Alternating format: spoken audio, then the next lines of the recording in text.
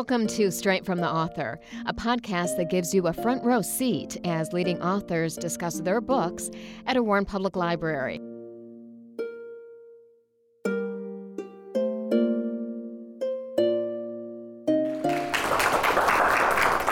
Thank you for coming. Terror in the City of Champions is my 7th book, and like all of them, it originates to some degree in my childhood growing up in Warren. And when I was a boy in the early 1970s, my father, who grew up on the east side of Detroit near City Airport, would invite all of his siblings, he came from a large Polish Catholic family, back to our home for the holiday celebration. And at Christmas time, there'd be 5 or 6 of his brothers, his sister, family, and they'd in the basement with the lights twinkling on the wall and the smell of kielbasa and kraut wafting on the air, they start reminiscing about their childhood in Detroit, which took place in the 30s. And I was this sports-obsessed little boy. In the 1970s, 71, the Tigers, they were mediocre. The Pistons weren't doing anything. The Red Wings were, Gordie Howe's days were almost done. And the Lions, never in our lifetime. And here they would talk about this glorious time in the mid-1930s when they were teenagers. And the Detroit sports teams were unparalleled. You had the Detroit Tigers in October of 1935 winning their first world championship ever. A month later, you had the Detroit Lions winning their first NFL title. That spring, the Red Wings winning their first Stanley Cup ever. And at the same time as Joe Louis is the uncrowned, undefeated, quick on the rise, future boxing champion of America. And I used to just be so jealous because the teams we had were just so average by comparison. And so I grew up hearing those sports stories, the City of Champions era, which is what my dad referred to it and what much of the country referred to Detroit as, the City of Champions during that period. But there was a darker story that the eldest of the uncles, my Uncle Clem, he would share this darker story. And he was a very radical, progressive young man. He hung out with other artists and writers, and that was kind of how he viewed himself, as a bohemian spirit. And he would talk about the time when he thought he was going to be killed, and it occurred in 1936. In the spring, when he and his brother Bucky and 2 of their friends were walking in the Black Entertainment District of Detroit. So my uncle, his brother, 2 friends, they're walking in the Black Entertainment District, Paradise Valley. This car pulls up beside them, and this is my uncle, who was very dramatic, retelling the story. He said these 2 guys were in the car. It was an unmarked car, and they start questioning, "What are you doing here? You don't belong here. Go back to your old neighborhood. You're up to no good." And if you know my uncles, particularly my Uncle Bucky, both of these gentlemen are deceased, of course, he was a boxer, and he started to take offense, and the situation grew into a confrontation till the guys claimed they were Detroit police officers, but they weren't in uniform. They pull out guns, and they order them into the back of the car. And my uncle in the retelling would say, "I thought this was the beginning of the end. I thought it was the Black Legion, and we were going to wind up dead in a ditch." And that was the first time I'd ever heard of the Black Legion. But if you do any research in mid-1930s Detroit, and you look at old newspapers, you'll see Black Legion headlines plastered all over the place. If I'd walked in here and asked you to name a 1930s criminal outfit or gang in Detroit, most people would have said the Purple Gang, the Jewish rum runners. But the Black Legion wasn't in it for profit. They were kind of like the Ku Klux Klan, only more violent. And they like to say they opposed every ism except Americanism. They were against Catholicism and Judaism and Negroism and unionism and socialism and communism and progressivism and against Roosevelt, FDR. They were co-opted into the anti-union movement in Detroit. It was estimated at the time that half of the departments in the Rouge plant were controlled by the Black Legion. But it was a secret society, and you could be killed if you would reveal your membership. And the way people became members is a friend would invite you to a party or a barbecue or some kind of outing out in the woods. And there were gatherings in Warren and St. Clair Shores and in Detroit and elsewhere. And you would go to this event, and at some point, if it were indoors, some point in the night after they had confirmed obviously that you were male, that you were Protestant, and that you had some of the same political thoughts in terms of what qualified as Americanism, the lights would turn out, and soon a red light would come on, or a spotlight, or a torch, and you would find that you were surrounded by men wearing these robes, because until that point they would have been ordinary guys in street clothes. And you would be told, with a gun pointed at your heart or your head, that you had heard too much at this point not to become a member of the Black Legion. You were now going to take the initiation. And you would take the oath, the Black Oath as they called it, agreeing that should you ever tell anybody about this organization, your brains would be spilt, your guts would be split open, you would be killed. The only former Black Legionnaires, they were told, were 6 feet under. And so for most people, I like to think most of us in this room, if we were caught in this situation, we'd think, well, these guys have guns pointed at me. I'm going to do what it takes to get out of here alive, and I'm just never going to go to another meeting. And there were people who tried to do that, and some of them would find out a few weeks later that the Legionnaires in street clothes would come to their house and start encouraging them to come to the meetings, and if still they didn't, they might find themselves one night pulled off the streets, stripped from the waist up, taken out to the woods, tied to a tree, and lashed with a whip as punishment, or something worse. It's estimated that the Legion, which operated in 3 states, Michigan, Ohio, and Indiana primarily, killed in southeast Michigan in the early to mid 1930s about 50 people. Many of the deaths were faked to look like suicides. So most of us, I like to think, would have just figured, we're going to find a way to get out of this, I'm just going to stop going, I just need to get out of here alive. But for others, like this gentleman, who's one of the main characters in the book is nonfiction, so everything's true based on FBI files, based on court records, other coverage. His name is Dayton Dean. And as he's going through this is so much more exciting than his ordinary life. His initiation was out in Romeo, and this is just thrilling, and this was a big one. There were hundreds of people at this thing. Some of their confabs had thousands of people at it. The membership was estimated in the area of about 100,000.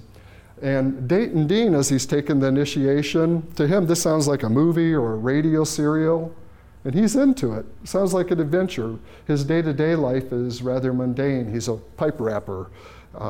Any of you been down to Fort Wayne in southwest Detroit? Just down the street, there's the Mustersky Power Plant. Still exists. That's where he worked, and some of the guys who brought him into the Black Legion. So he's kind of a thuggish guy, anyways, and he likes the idea of this. He likes, he likes shooting guns. He was involved on the Navy's behalf in a race ride in Washington D.C. About a decade earlier. So to him, this is an adventure, and he rises quickly.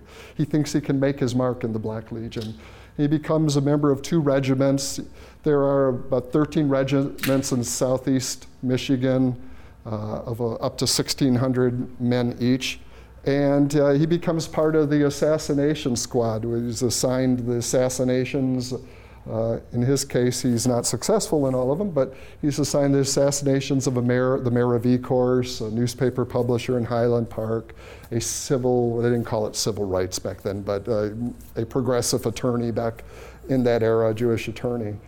It's helpful to think of, if we just back up a little bit in terms of what Detroit was like at this point. So the Black Legion flourishes during the heart of the Depression, but if we back up to the 1920s, 1920s is a boom period in Detroit. And most of the historic skyscrapers we think of when we think of Detroit, the Penobscot, the Guardian, the Fisher Building, they were built in the 1920s because money was just pouring into Detroit.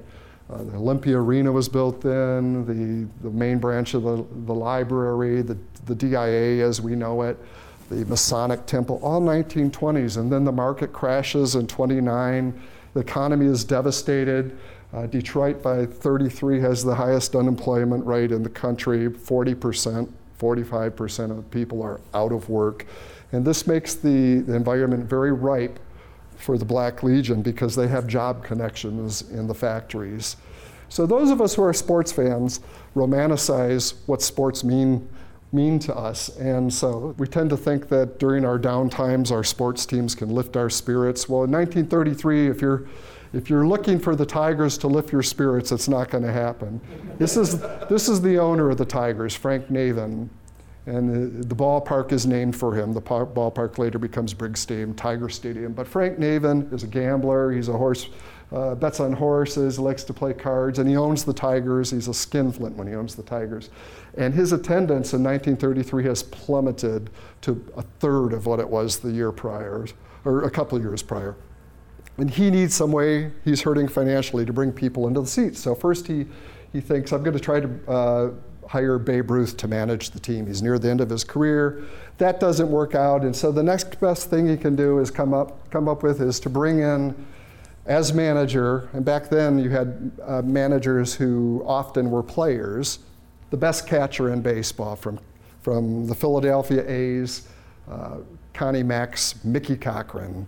And so Mickey Cochran comes into town, and he's this fiery individual, very intense, a leader of young men, spirited, but it's difficult to psychoanalyze somebody 80 years later. But I have no doubt after talking to his family and people who knew him that if he were alive today, he'd be medicated for his moods because he was manic. He had extreme depression, sometimes just locking himself away for multiple days after a difficult loss, sometimes losing it in terms of dealing with people, had anger issues, but he could inspire people. And so he comes into spring training in 1934 with this team that had performed miserably the year before, and he's won already the World Series with Connie Mack's team. He's the star, one of the stars of the game. Baseball kids grew up knowing his name.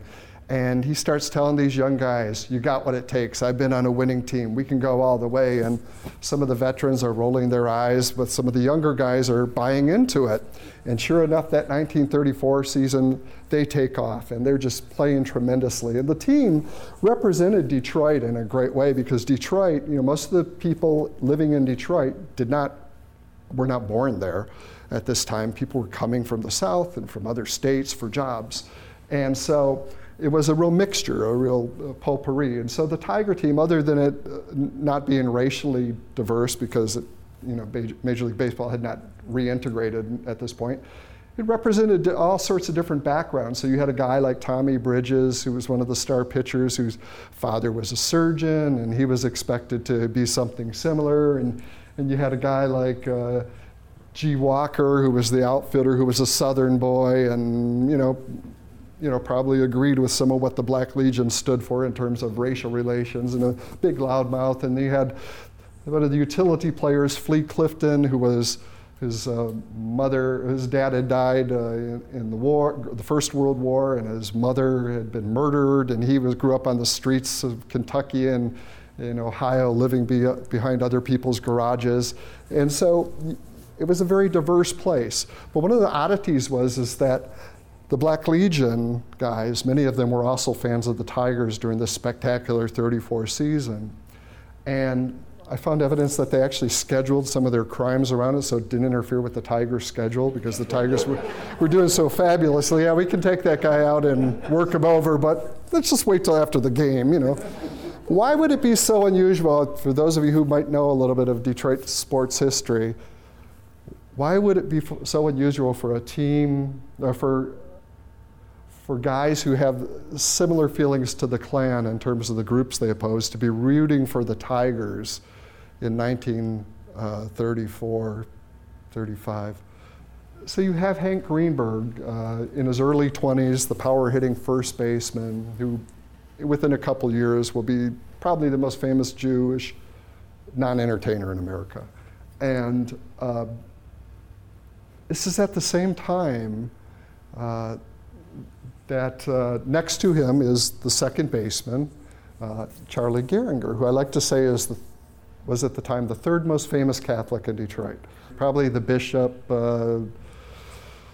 Gallagher at that time would have been the second. And the most famous Catholic is the radio priest from Royal Oak, who is broadcasting from the Detroit area to an audience nationwide, 10, 20, 30 million people, who's also one of the most anti-Semitic figures, or will become.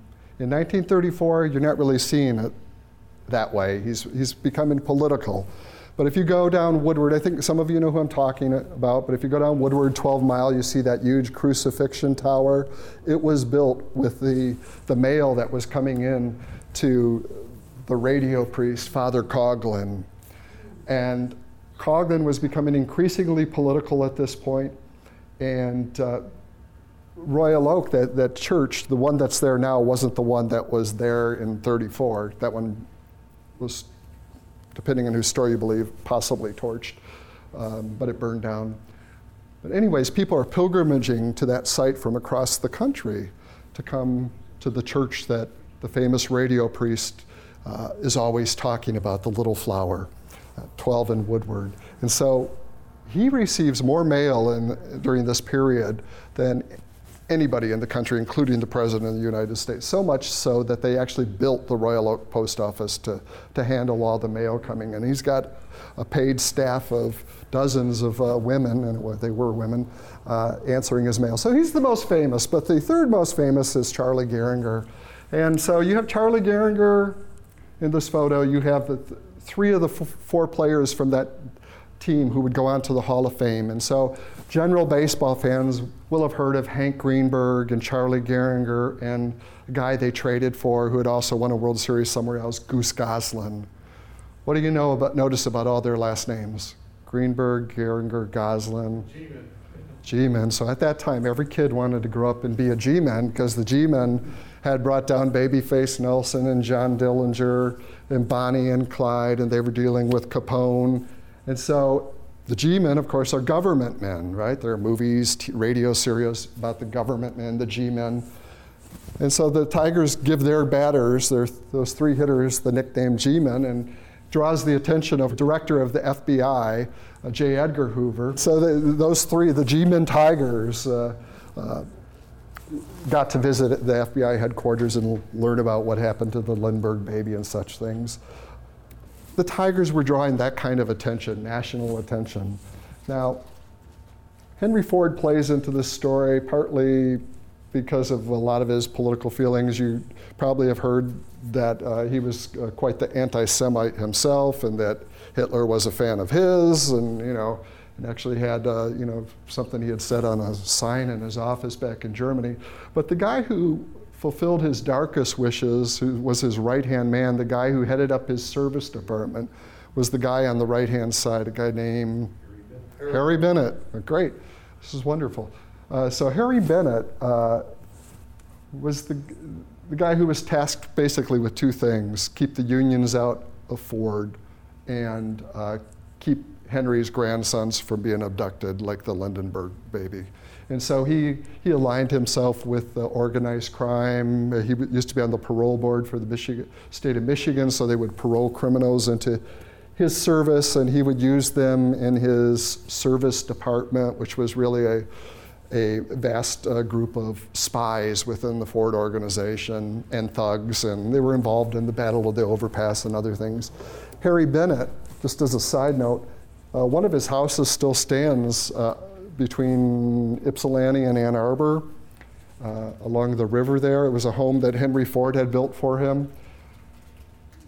As you no doubt are aware, the times of trying to form the unions, there's a lot of violence on both sides, and so he was responsible for violence, and he was also the target of violence.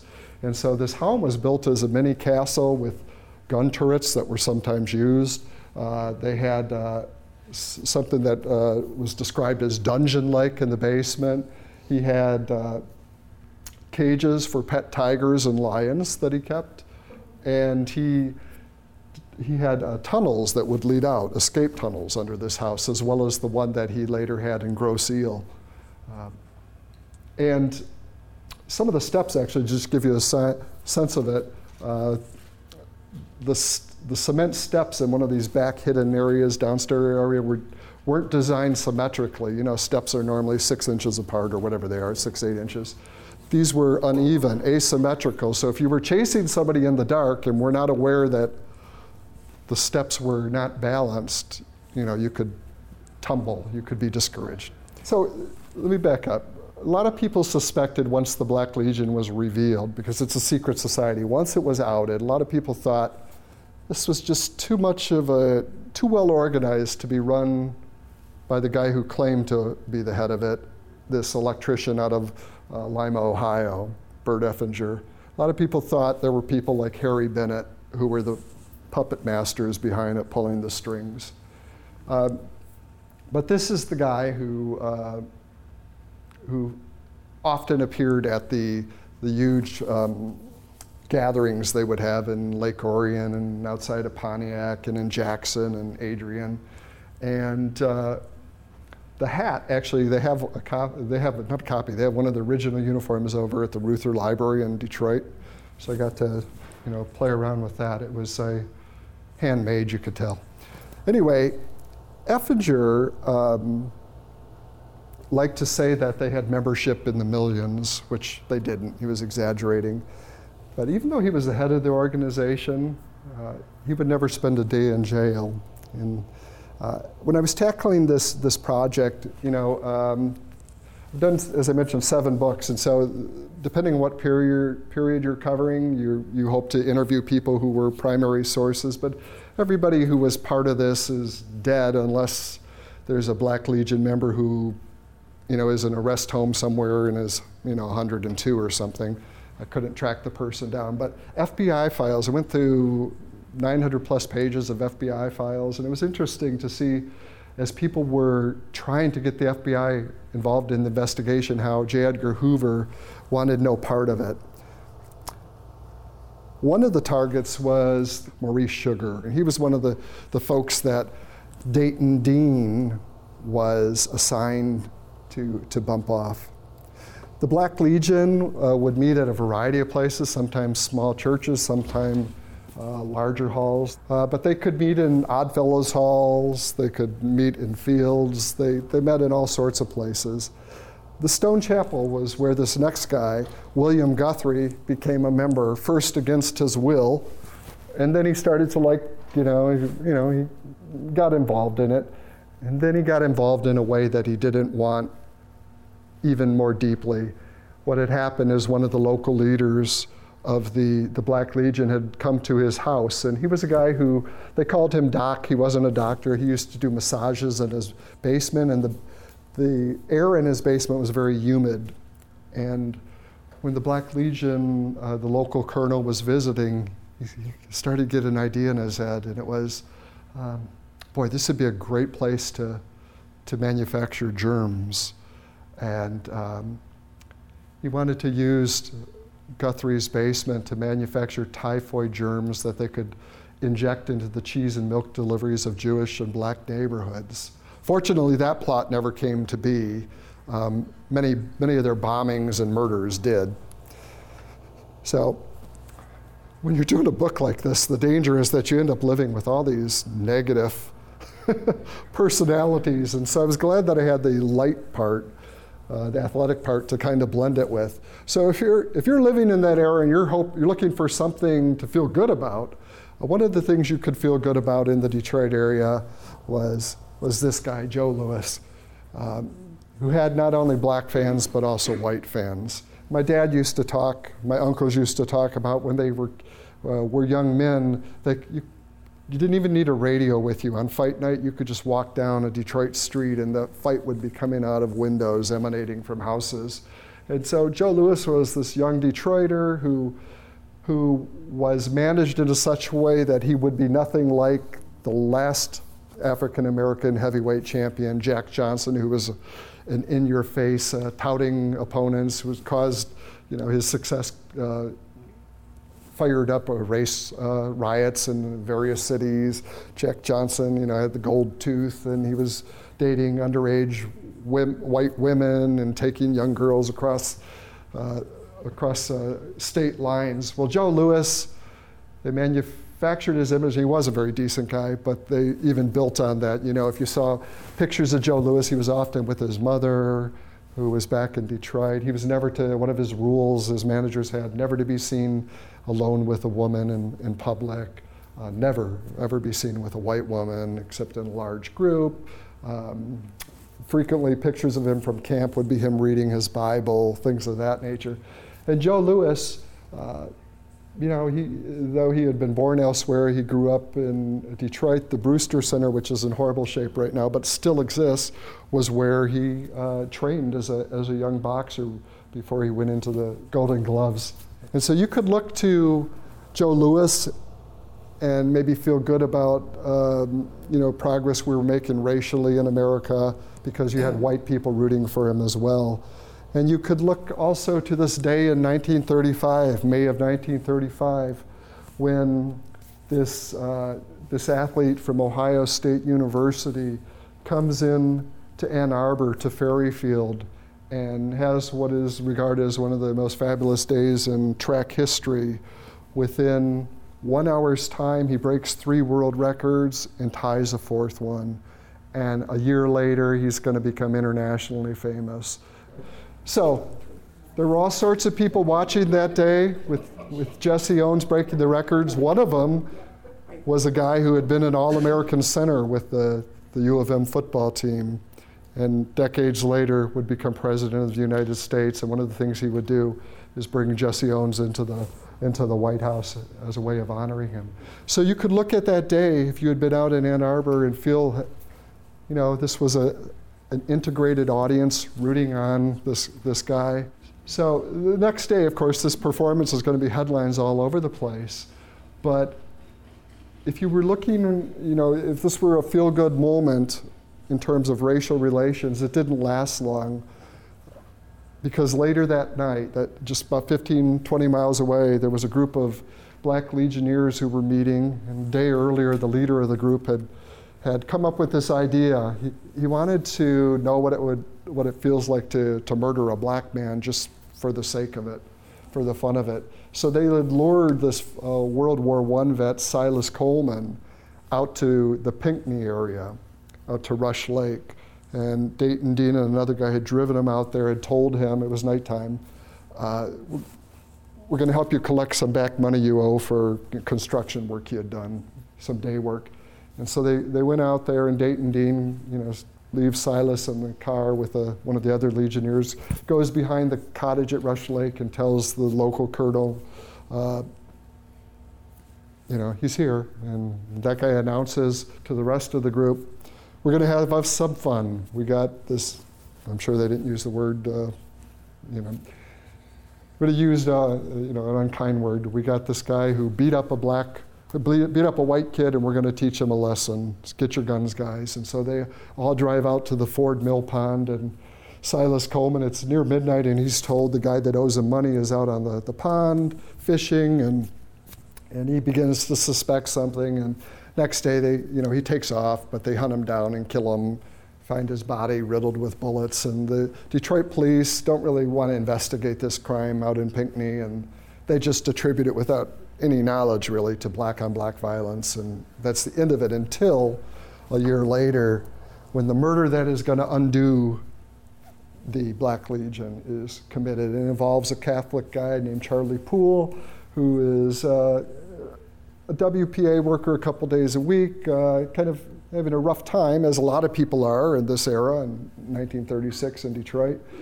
But he's an excellent baseball player, a fan of Mickey Cochran, and back in that day, the industrial leagues were very competitive, and you could get a job sometimes as a ringer on the baseball team. You could get a job in the factory if you were a good baseball player. And so one of the local Black Legion leaders, and this was a sign of how just scattered the Black Legion was. You know, in some respects, you know, they knew what they stood for, but sometimes they would use their power for personal vendettas. And this was one of those cases where one of the top Legionnaires in this local regiment in Southwest Detroit was in love with the woman that this guy had married She was a good Baptist girl who'd grown up with the other guy, and the Baptist girl and the Legionnaire had been friends when they were kids down in Tennessee, and he figured if they could get this guy out of the way, he'd have a shot with Becky Poole. And so the local leader hatches a false story that they tell. This is a young father. He has 2 kids. His wife had just given birth to their youngest one. Becky's in the hospital having delivered their youngest child. And what the Legion leader tells the group that's gathered at Finletter Temple is that there's this Catholic guy who has beat his pregnant wife so badly, she's in the hospital, she lost the baby, and what are we going to do? And he riles up the crowd, let's take him for a one-way ride, let's hang him, let's beat him. And the story they've hatched, though, how are they going to lure this guy? And so the local leader had earlier, knowing that he was a ball player, gone out to the flat where he lived and told him, we've got this spot for you on the Turnstead manufacturing team, and we're going to have a baseball meeting tonight, and I'll pick you up at this time. And so sure enough, he's waiting in a bar. They pick him up. They have a caravan of cars that drive him over near the Rouge plant in Dearborn, and he winds up dead, assassinated, killed, left on Gully Road in a ditch.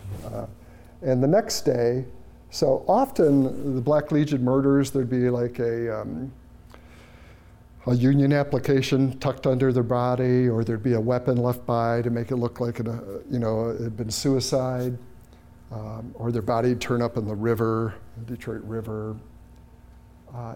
In this case, police investigated because, and that would be enough for the police to just figure it was a battle within the union or something, and they'd just leave it alone. But in this case, because he looked a little bit like one of the Purple Gang members, they fingerprinted him, sent his prints off to FBI in DC, and a match came back.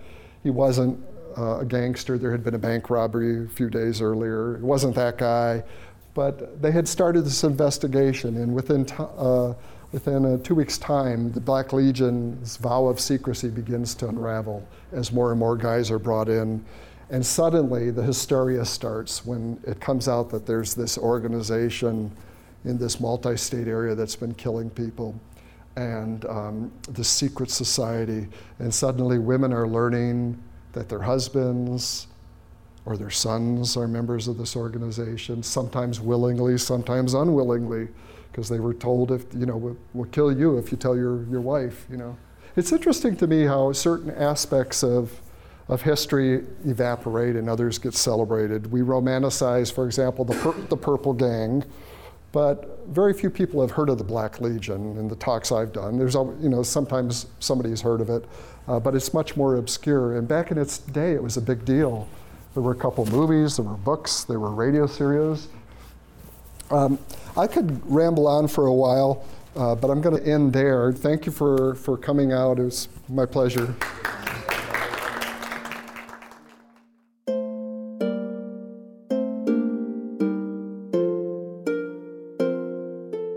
Straight from the Author has been brought to you by MyWarn. To hear more podcasts like this, visit mywarn.org. Again, that's mywarn.org.